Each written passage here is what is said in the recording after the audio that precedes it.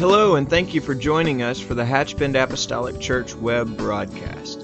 In our society today, some, and yes, sadly, maybe even most, question the value of preaching in their lives. But we still believe what Paul said in 1 Corinthians chapter 1. In essence, Paul preached that God has chosen the foolishness of preaching to save them that believe.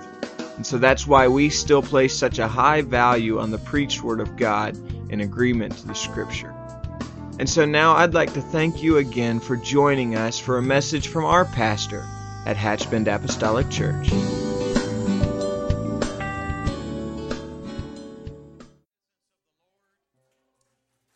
God. I'm talking about the presence of the Lord we feel in this house right now. Not for the general presence of the Lord, but what we feel here and now. Amen. God, help us tonight. Amen. Thank you so much, Lord, for showing up. Amen. Filling our heart and touching our lives in Jesus' name. What a privilege to be here. Amen. I'm going to ask you if you will join with me in prayer. We're going to pray that the Lord would just touch His word to our life this evening. I want to leave changed and challenged if at all possible.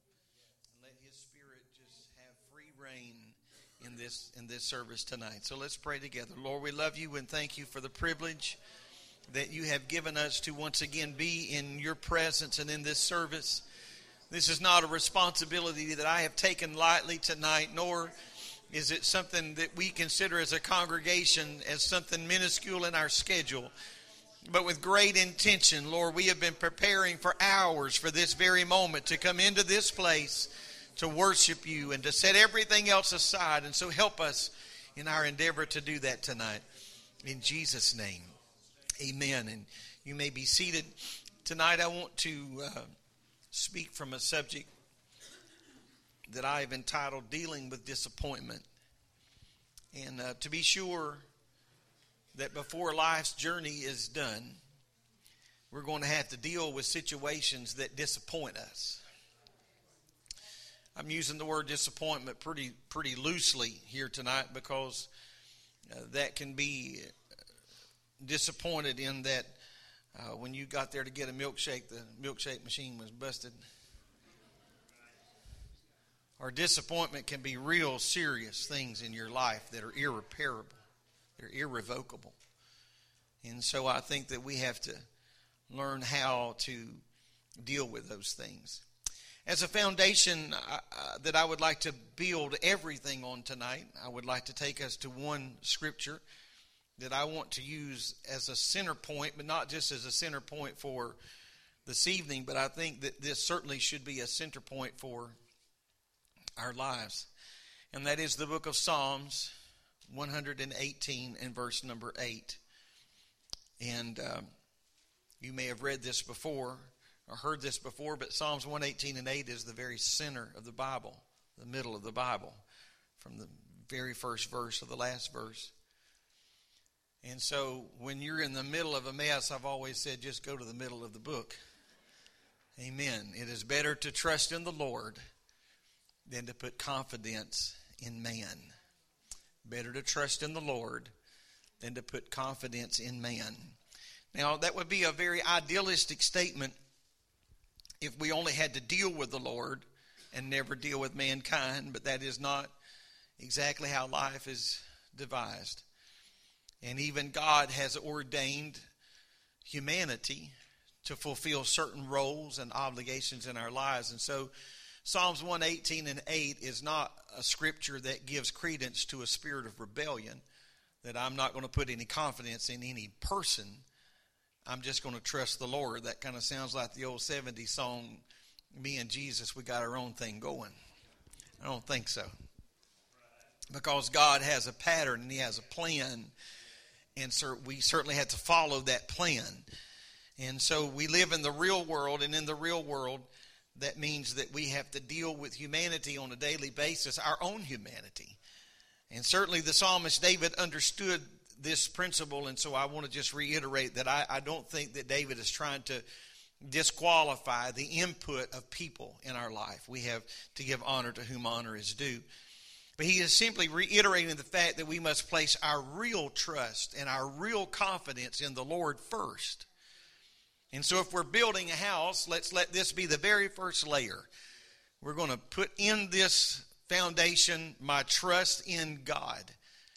And then when anything else in my life erodes away and nothing is left but God, I still trust God. My wife sings the song, I still trust you, Lord. I still trust you. When all is said and done, that's the very first layer. That's the principal layer that we have to build on. And so as the Lord began to deal with me about this subject, I felt directed to the story of Samuel and Saul. It's a very fascinating passage of Scripture, to say the least. If you have not read, I know we've all heard excerpts of the story, but if you have not read the story of the conversion of Saul, then I would just challenge you to read 1 Samuel 9 and 1 Samuel 10 in as quickly as you can. Not tonight, but as quickly as you can. Not right now, at least. But it's a very fascinating story. It's a story of a common man that has an uncommon call placed upon his life. I know that we picture Saul and we see him generally already as the king of Israel, or we envision him as a fallen king of Israel.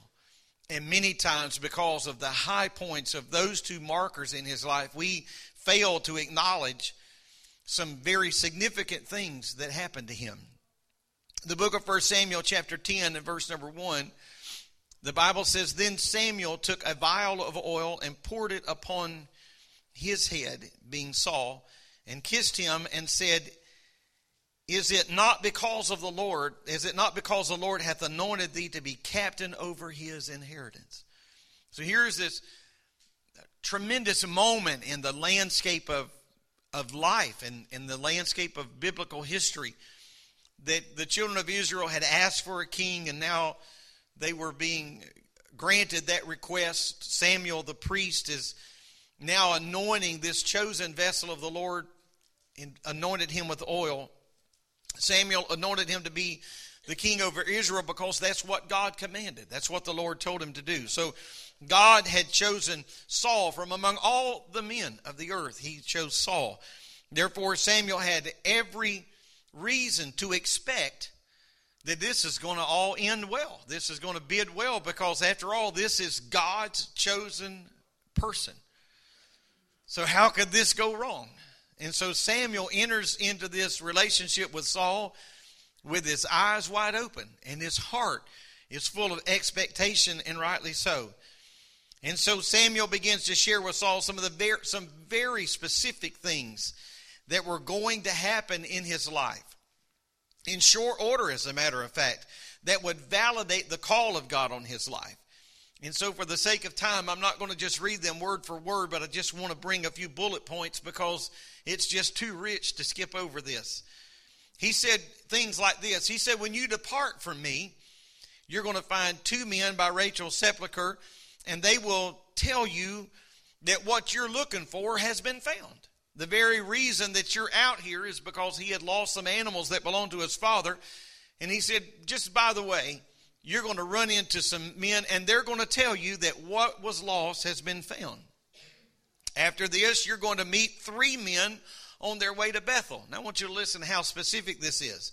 He said, these three men that you meet, one is going to be carrying 3 kids, another is going to be carrying 3 loaves of bread, and another will be carrying a bottle of wine. He said, they're going to salute you, and they're going to give you, of these 3 loaves of bread, they're going to give you 2 loaves of bread. That's pretty specific instructions. I would be wanting to write this down. I mean, this is pretty specific. Then he says, after this, you're going to meet a company of prophets coming down from a high place. They're going to have a psaltery, a tablet, a pipe, a harp before them, and they shall prophesy. So they're going to be playing some sort of musical instruments, and they're going to be prophesying. And now prepare yourself, Saul. When they begin to prophesy, the Spirit of the Lord is going to come upon you, and you're going to start prophesying with them.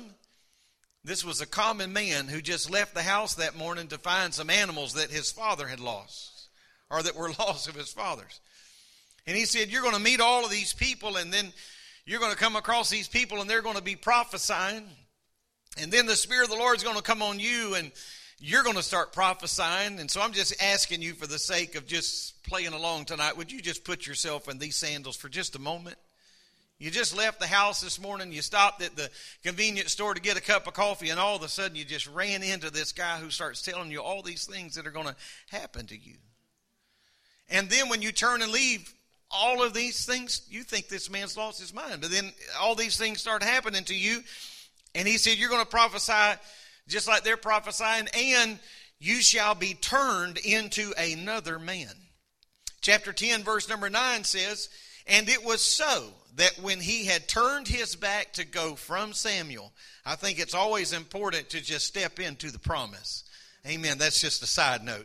I think it's important to step into the promise. If God promises you something and you just stand and stare, you may never see it come into fruition in your life. I think something significant happened, that when he turned his back to walk from Samuel, God gave him another heart. And all those signs, the scripture says, all those signs came to pass that day. This didn't stretch out over 6 weeks, over the next 4 years. But in the course of one day, everything that was promised to him came to him. Samuel prophesied that the Spirit of the Lord would come upon him. He would be changed to another man. And now, just a few short hours later, all of this has been fulfilled. Samuel now begins to witness something happen in the life of Saul over a period of time. He begins to see some strengths that Saul possesses, some real strengths, some kingly strengths. He saw him exercise integrity in one particular passage of Scripture. Another time he watches him exercise great humility. He saw his ability not to just lead a few people, but he saw in him the ability to lead masses of people. Not to just lead them into nothingness, but he inspired them and placed confidence in them. And so Samuel began to realize this man is truly anointed of God. He saw his patience, the patience that he exercised when Saul was first anointed king and began to fulfill these roles. Everybody didn't really believe in him. You can find all this to be true in what I suggested for you to read in those chapters. You can find people saying, isn't this Saul? Because, see, they remembered him from before. They watched him grow up. They saw him make a few mistakes in his life, and now they're seeing this man mightily used of God. And so when people didn't just readily embrace him as this newfound king, I mean, he had the power just to swipe them off the earth, but he exercised some patience there and just left them alone. Chapter 11 opens with a story that provided Saul an opportunity to show himself as a great military leader, not just someone who could inspire, not someone that could just pull people together, but chapter 11 opens with an unbelievable story that gives him an opportunity to show him as a strong military leader, and Saul readily stepped through that door and proved himself to be all of that and more. I think it's safe to say that, as with anyone, there were great qualities that Saul possessed, but there were also faults as well, because nobody's perfect. And so when some of the negative traits then begin to exhibit themselves in chapter 13, when Samuel didn't arrive on time, according to Saul by now is almost getting intoxicated on himself. He just decides that he would offer the burnt offerings and the peace offerings, and that was not anywhere close to the purview of his responsibilities as the king. That belonged to the priest. And so when he did this, actually in chapter 13, when he did this, just as a side note here, when he did this, this was where he lost the kingdom. The Amalekites just sealed the deal. But this is where the kingdom was stripped away from him, because it's a very serious responsibility to touch things that don't belong to you. Amen. That's why the scripture talks about, touch not mine anointed, do my prophets no harm. There are areas where we ought to fear to tread. Amen. In chapter 14, he ordered his men, Samuel, another snapshot of some weakness in the middle of a battle. He ordered his men who were weary, and rightfully so in the battle, not to even eat, even though the woods, the Bible talks about, was full of honey. There were things there that could give them strength and sustain them through those things. And finally, in chapter 15, reveals the ultimate transgression. for not totally destroying the Amalekites and then lying about it. And that's kind of where we know he's more famous for that than perhaps any other thing.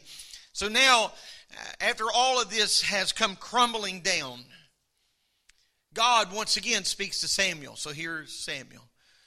A man, I don't want to get ahead of myself, but a man who, by the way, was minding his own business as well.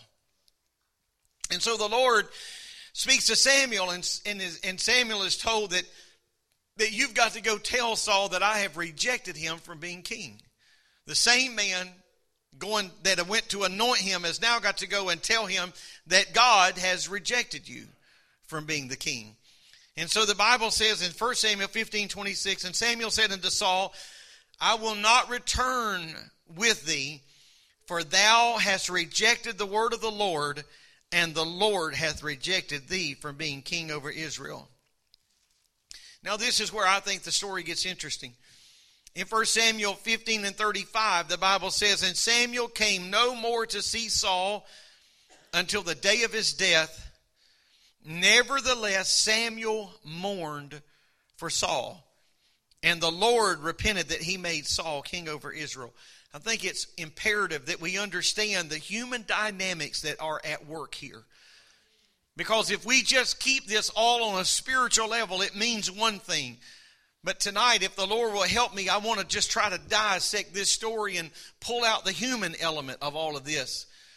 Samuel was a man that was called upon to go anoint him, tell him all of these things that were going to happen to him, and it did happen just as the Lord spoke to him it would. And now this same man called upon to go and tell him that because of your rebellion, I'm not going to go with you anymore.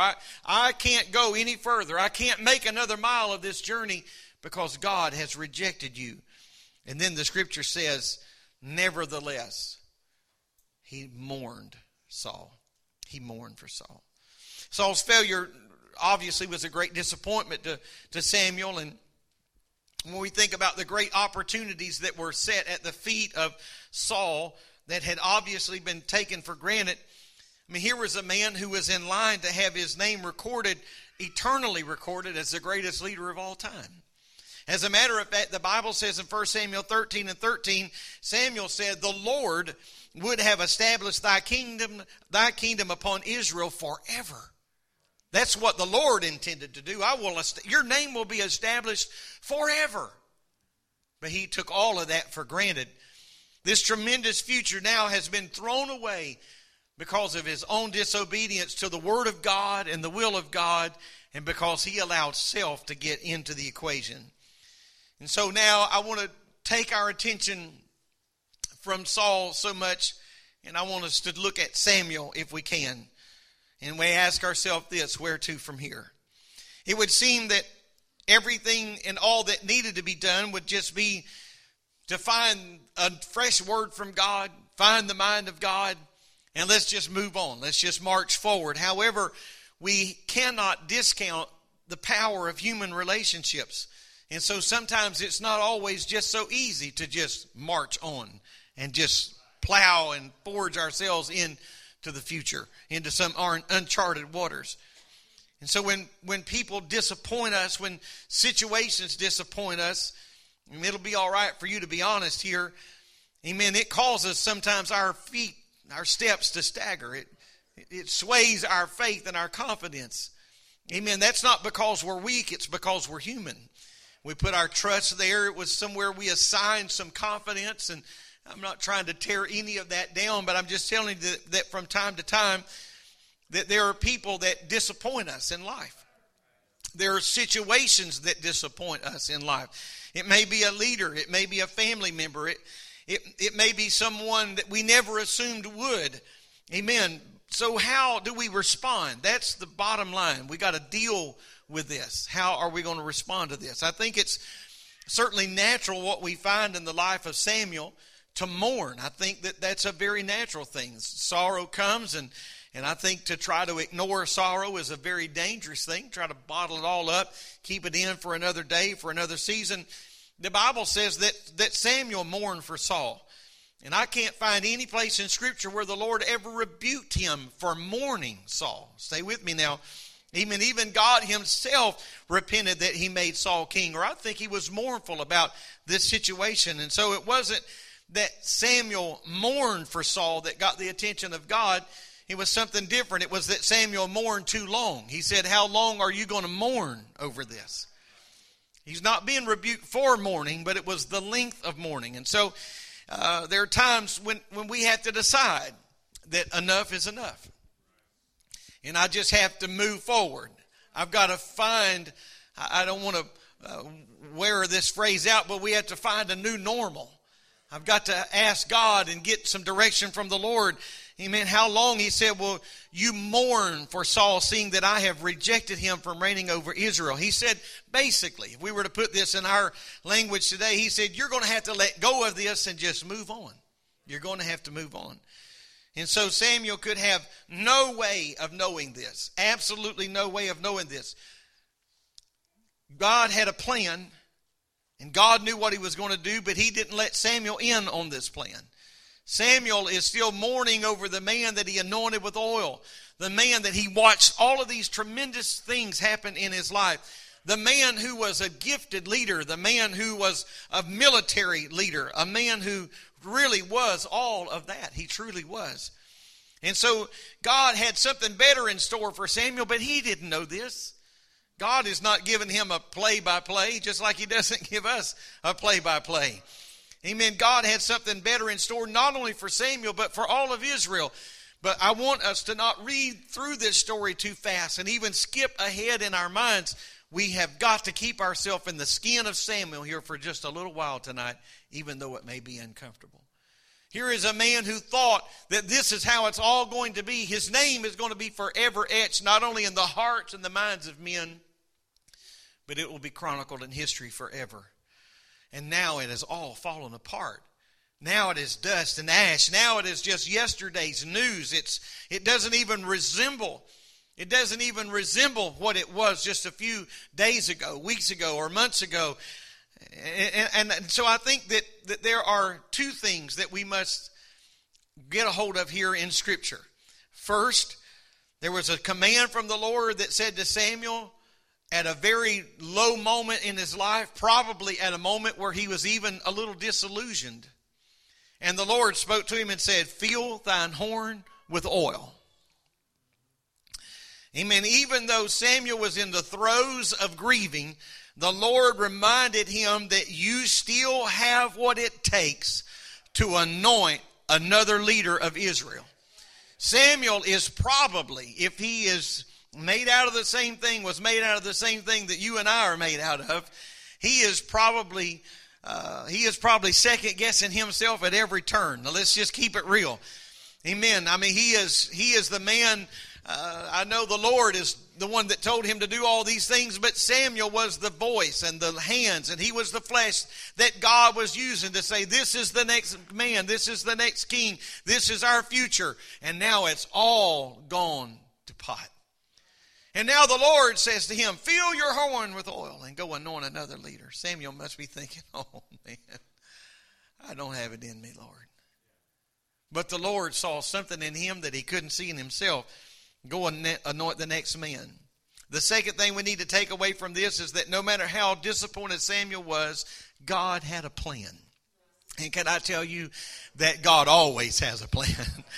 David was to be a man after God's own heart. That was prophesied.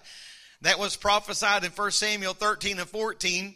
Whenever Saul offered the burnt offerings and the peace offerings, it was prophesied right then that the kingdom would be stripped from him and God would find a man that after his own heart.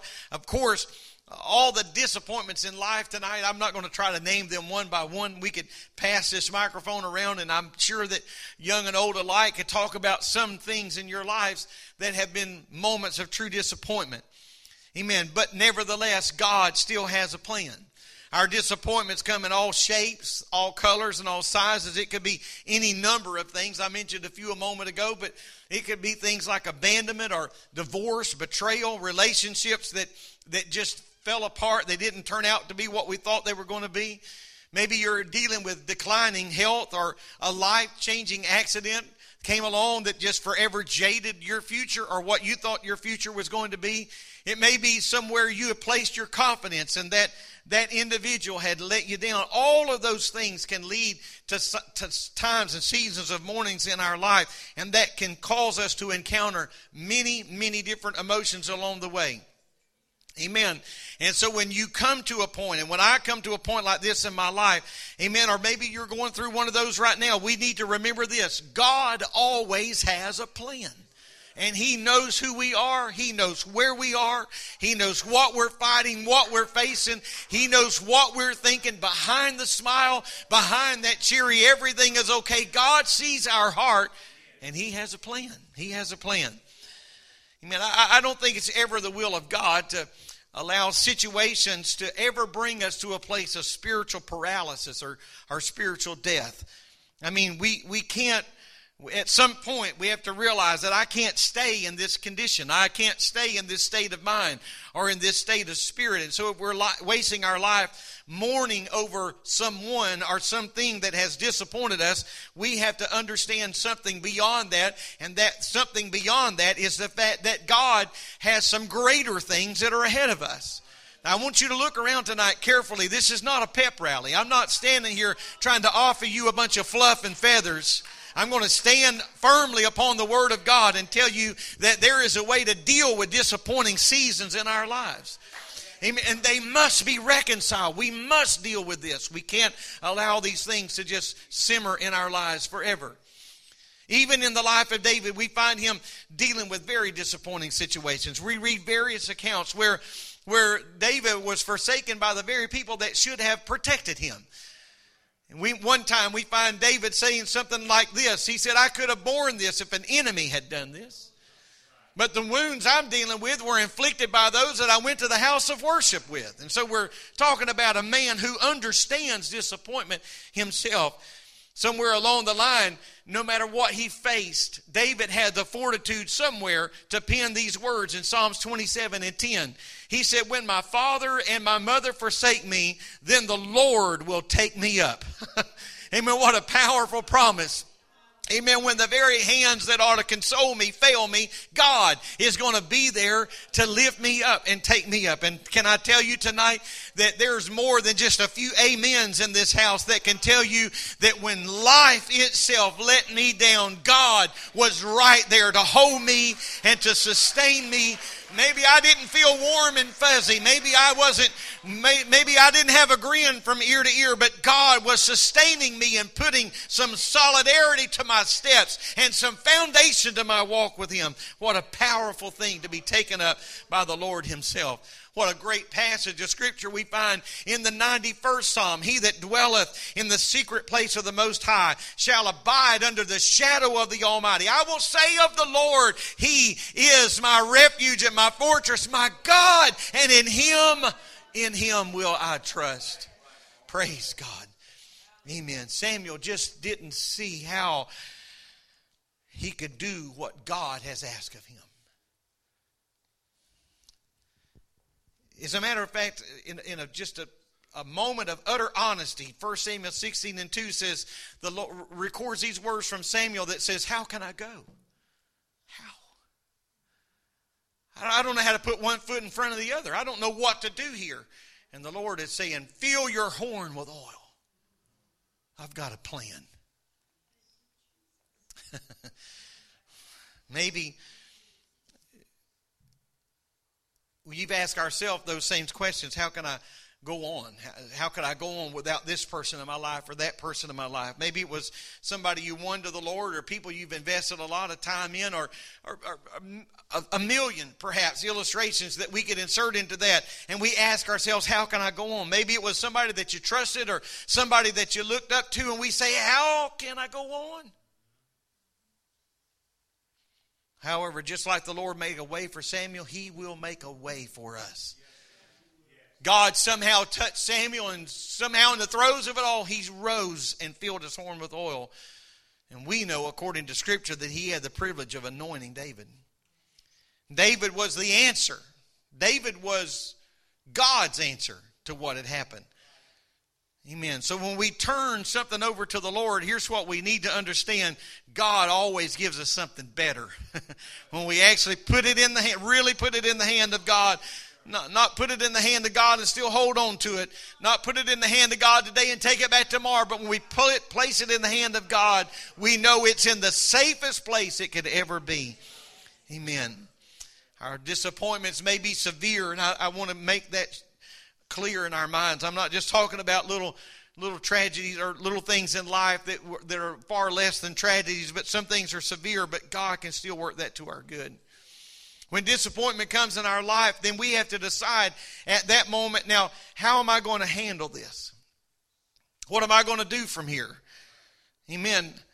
I'm not saying that we will not, or even that we should not mourn some losses. Obviously, I think that mourning is a part of our makeup, but it's what I'm driving at here tonight is that we cannot afford to allow our losses in the past or even our losses in the present to define our future. Because if the enemy can just stop us where we are, paralyze us somewhere along the way spiritually, and we are just held in this eternal limbo, he has won the battle. And so now I got to figure out how to navigate past this disappointing moment in my life and not allow the past or the present, I want to underscore that, to affect my future, because I believe that we have a great future with God's hand upon our lives. Amen. So it may be time to stop mourning and start discovering what God really, truly desires to do in the next chapter of our life.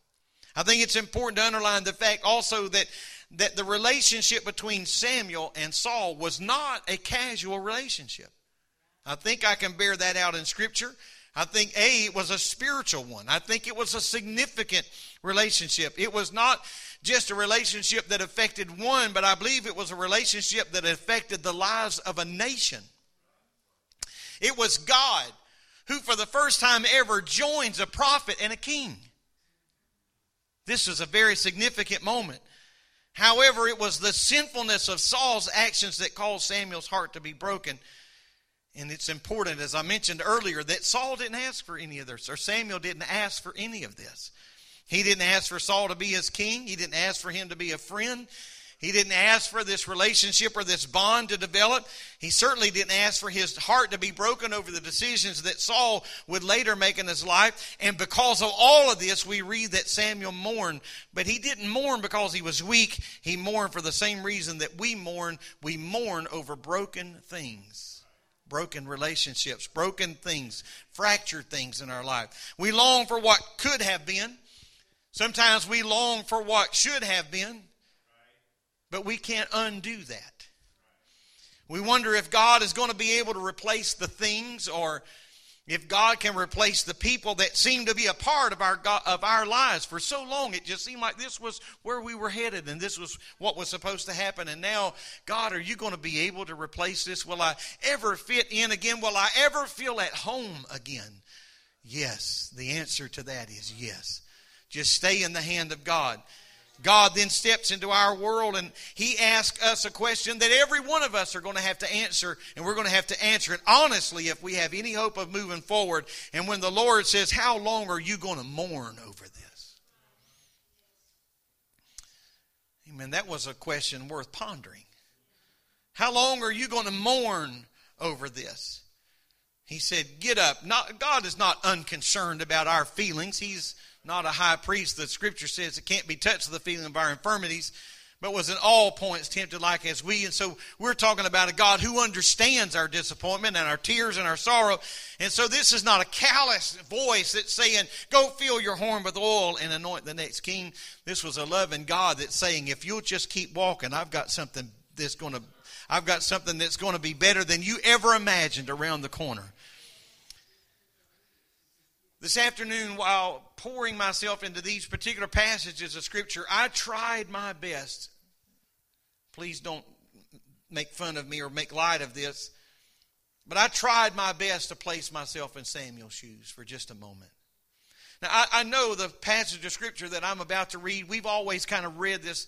I'm going to read about where David has actually anointed. All of the brothers have come. Here are the brothers, and Jesse's saying, this was the one. Samuel's, no. And finally Samuel says, is there another? And there's David, and we always kind of run right to David, and we think, here's this shepherd boy, and it's an incredible story. I don't want to take away from it, but I just want to pull out another slant from this.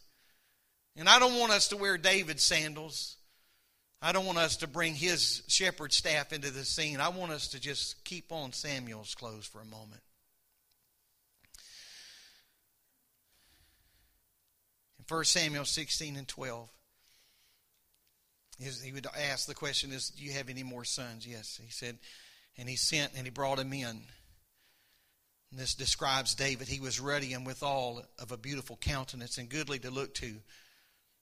And the Lord says to Samuel, who is still grieving in his heart over Saul, stay with me now. He said, arise and anoint him, for this is he. What do you think was going through Samuel's mind?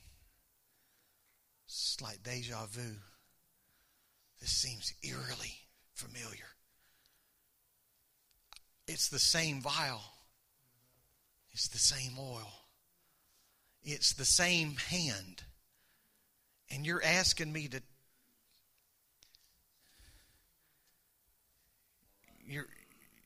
You're asking me to anoint him? I've already done this once, God. I don't know if I can pull this off. I've already been down this road. I'm not sure that I'm willing to do this again. I'm not trying to toy with your emotions. I just want you to see this for just a moment from Samuel's point of view. Amen. Samuel took the horn of oil. I don't know what he had to push out of the way to do this. We will never be able to measure how much Samuel he had to move out of the way to obey the voice of God. We just read it all heroic like. He grabbed that horn of oil and he's laid his hands on him and he prayed a prayer of faith. But I just wonder, was this not eerily reminiscent of something in the past when I anointed another man and said, you, sir, are going to be the king of Israel? Amen. Samuel arose and turned and went to Ramah. I know that many times we don't pause long enough to really see all of that, and I hope I haven't jaded your opinion of anything. But I think we need to see this from a human point of view. I've been here before. I don't know if I can do this. I think there may have been some room in that equation, even for some measure of sadness, to think that this is kind of final. Because once I anoint him, that's it. And we're going to another chapter of our life. Now, I'm not trying to add to Scripture. I'm just trying to, what 2 Peter says, stir up your pure minds. But this was a turning point. It for sure in Scripture was a turning point for both men. Because the Bible says that the Spirit of the Lord came upon David and an evil spirit came upon Saul. This was a turning point. This was a very significant moment, a turning point. To be sure, for Saul, it was downhill from there. Nevertheless, Samuel had to keep moving forward. He had to keep pressing on. It was that or die. And so there's no sense in spending something as valuable as the present mourning over the past, especially when God has said, move on. So I have to release the past in order to embrace my future. And tonight I wanted to say this, and I hope I can convey this in the spirit that I feel it in my heart. I'm speaking about things I know about tonight. I'm not just preaching from my mind. I'm preaching from my heart. Those people that God has just extracted from your life, and you're thinking, wow, I don't know if I can do this. But even Abraham and Isaac, when he got to Mount Moriah, he said to the men who were with him, he said, you're going to have to stay here. And I and the lad, we are the only ones that can go there. And so I just want to tell you tonight that sometimes there are people that cannot go with you to your destiny. There are people that will not go with you to where God is wanting to take you to. Amen. I hope you're receiving this in the spirit that I'm speaking in tonight. People that I thought would stay, I can tell you from experience, have dropped off and fallen by the wayside. And it's a painful thing to lose things that you love. A painful thing to lose things that you love. I'm going to ask you to stand. And just musicians, you can stay there. I'm not really sure how to end this. But I want to conclude with a story. And this is something that actually happened to my family and I several years ago. And so when I first start telling this story, you're probably going to wonder, where is he going? But just stay with me, okay? Several years ago, our son was, Justin was rather young. We were raising some goats. And we had a really nice mother goat, just a mama goat. She was not all that important, but she was a nice goat. And didn't have her very long, and she had a baby goat. And that was exciting. Farm was growing. Revenue was going up. We could see retirement in our future. And then all of a sudden we started noticing something strange. Even after many weeks, the baby was weaned, but she never went through the regular cycle of leaving her mother and just kind of going to socialize with the other goats. And I'm not embellishing this story 1%. I have 2 witnesses here. She would not leave the side of her mother. She acted like a newborn goat. And you need to understand, she's growing every day now. And in time, she is the same size as her mother. But she's still acting like a baby. In time, the mother goat is now pregnant with another baby. About 4, 5, 6 months later go by, the baby's born. In another maybe 3 months or so, that second baby is weaned. And this goat went through the natural progression. She hung around with her mom and son, but then began to socialize with the others. And after a while, she was off just kind of doing her own thing. All the while, the first baby goat is still acting like she did the day she was born. She will not leave her mother's side. And so, as even more time passed, the original mother became pregnant again. But this time we could tell by her size that she was carrying twins or perhaps even triplets. And so because of this, the closer it got time for her delivery, we pinned her up so that we could keep a better eye on her, because they can have complications. And of course, we couldn't just pin her up. We had to pin her and the other baby as well. You couldn't separate them. I promise you, you couldn't separate them. She would just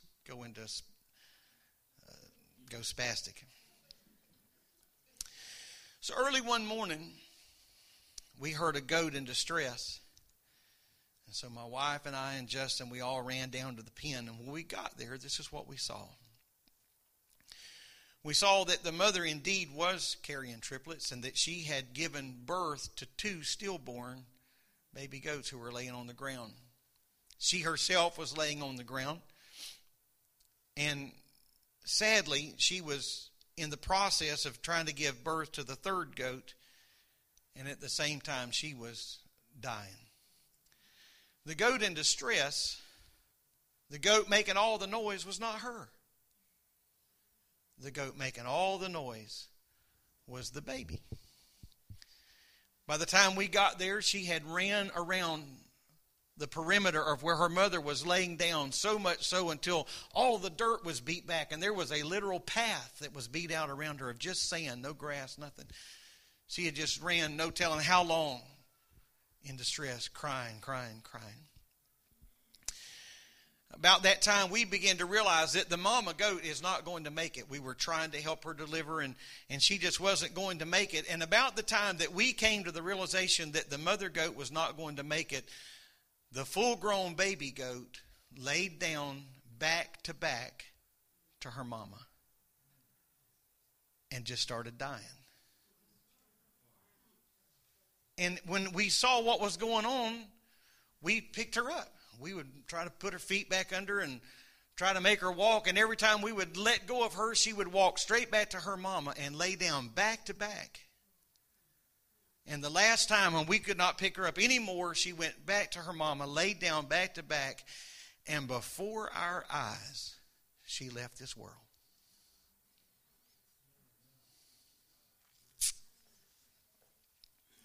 So now we're standing there, and we're looking at 5 dead goats in a matter of time. She decided if mamas can't go, I can't go. If mama can't live, I can't live. I know this has been an unusual service, but I believe God is specifically speaking to some hearts here tonight. We got to make up our mind what we're going to do. I can't just check out of here and not tap into my future. Here was a perfectly healthy goat that laid down and died and never realized the beauty of what God had created her to be. She never had a legacy. She never had any offspring. She never come to the realization of what life could have been because her life was so wrapped up in this one thing. And tonight, I don't know where you find yourself at all, but I'm going to tell you that when we refuse to move forward, we do ourselves a disservice and a generation behind us a disservice. I've been mighty disappointed through the years. I've been wounded, and to the point at times I didn't know if I could get back on my feet. But you know what? I got to keep dealing. I got to rise up and realize that I've got to face whatever this is in front of me. Amen. I've got to climb this mountain. I feel like the Spirit of the Lord is speaking to us tonight. And I'm going to tell you, I don't discount the healing that can come in this house if we could just reach ourselves out to Him and let Him. I'm not trying to bedazzle you with Scripture or bore you with some farm story. I'm trying to tell you that there's a nugget of truth in all of this tonight. Samuel didn't know if he can make it, and the Lord said, rise up, Samuel, and fill your horn with oil and go anoint the next generation that will lead Israel to victory. And so tonight, I believe the Spirit of the Lord is asking us, are we going to rise and fill our horn with oil, or are we going to lay down and die? The choice is up to us. The choice is up to us. Amen. I want to rise. I want to take the horn of oil and I want to fill it. I say, God, anoint us again. Amen. Why don't we just gather around the front of this auditorium this evening and ask God to just anoint our lives again. You may be here this evening and not feel in your heart that you can take another step. But can I tell you, your future, amen, is brighter than your past. Amen. What has happened in your past will not define your future if you'll put it in the hands of God. Lord, I ask you tonight, God, to help us, anoint us, strengthen us. Let the power of the Holy Ghost and divine direction, God, come into this place tonight. Help us, Lord, as we decide to place our hand in yours, as we intentionally, God, put our confidence and our trust in you. I'm going to put my trust in God because you said, Lord, in your word, it is better to place my trust there than to put my confidence in man. And so the first layer of my life, the first layer of my foundation, God, I want to make it you and your word, the principles and the precepts of your word. Let it be you, God. Let it be you, God, that touches and strengthens. Let it be you, God. Let it be you, God, that is there. And when everything else erodes, when everything else is gone, then I know, Lord, I can be sustained because I'm built on you. Hallelujah, hallelujah. I'm built on you, Lord. I'm standing on you, Lord. I'm standing on you, Lord. I'm standing on you, Lord. Praise your name. Praise your name. Praise your name. Praise your name. Amen. Let's not let the spirit of prayer live too soon. Amen. Let's not let the spirit of prayer live too soon, and let's just move past this. But oh God, strengthen us, anoint us. God, our faith and our trust is not just in the things that we can see, not the things that we can feel, not those tangible things, Lord, we can put our hands on. But our faith and our trust, our confidence is in you, Lord. In Jesus' name, in Jesus' name, in Jesus' name. On Christ, the solid rock I stand. All other ground is sinking sand. Thank you, Lord Jesus. Thank you, Lord Jesus. Thank you, Lord Jesus. Thank you, Lord Jesus. Thank you, Lord Jesus. Thank you, Lord Jesus. Thank you, Lord Jesus. Thank you, Lord Jesus. Praise God. Praise God. Praise God. Thank you, Lord. Thank you, Lord. Thank you, Lord. Thank you, Lord. Thank you, Lord. Thank you, Lord. Thank you, Lord. Thank you, Lord Jesus. Thank you, Lord Jesus. God, you're our hope. You're our hope. You're our strength. Praise God. Praise God. Praise God. God, you're our hope and our strength tonight in Jesus' name. So, in Jesus' name, in Jesus' name. Heal, God. Heal broken hearts tonight, God. I pray that you'll help heal hurting spirits. And God, you can touch us and help us to realize that it really matters how we deal with disappointing situations in our life. God, I don't want to just mourn so long about the past that I failed to step into the future. Oh God, I want to fail to step into the future of what you have. In the name of the Lord. In the name of the Lord. In the name of the Lord. In the name of the Lord. I've mentioned it countless times through the years, but Jude, this one short book, Jude, talks about angels that have fallen from their first estate. He talks about Babylon, not Babylon in ruins, not Babylon the horrible place, but he's referring to Babylon in her strength. And then he talks about Korah. All of these things were significant things. The angels goes without explanation. They were angels. What more can we say? When he talks about Korah were very influential. Korah and his men were very influential voices and leaders at one point who went astray. And Babylon, who started with strength and agility, found itself in trouble. Amen. And the Lord, through Jude, pointed out these things that can fail us. Angels can fail us. I'm not trying to rob all of our foundation tonight. I'm trying to make a point. Angels can fail us. Powerful men or people can fail us. Institutions, organizations, and I'm not talking about just Christian organizations. I'm just talking about cities and things of that nature can disappoint us. And so Jude doesn't leave us now disillusioned. Well, what are we going to do if we can't trust angels, if you can't trust man, if you can't trust things that seem significantly strong? Amen. This is what Jude said. He said, unto him that is able to keep you from falling. That's where we put our trust. Amen. Men may fail, not all, but men may fail. Angels, not all, but angels can fail. Amen. Sometimes things that we think are the things that we're counting on around us can fail. But he said that's why you need to put your trust into him who is able to keep us. Amen. I'm going to put my trust in him. I'm casting my lot in that arena. I'm casting my lot in that arena. It may have pained Samuel. It may have pained Samuel to be standing there. I don't know. But I'm going to tell you that I'm thankful that he pushed through the pain and anointed David. And we are where we are tonight because he pushed past a disappointing moment in his life. Amen. Lord, I love you. Thank you so much for the privilege to speak your word and to be counted worthy to stand behind this desk tonight. I'm asking you, Lord Jesus, to take us. Please take us from this place. Help God us to relinquish things that need to be let go of and place it in your hands. Put our faith, our trust, our confidence in you. In the name of the Lord. In the name of the Lord. In the name of the Lord. This message has been brought to you today by the media ministry of Hatchbend Apostolic Church. We pray that it's ministered to you in some way, and we'd like to take this opportunity to invite you to join us in service here at Hatchbend Apostolic.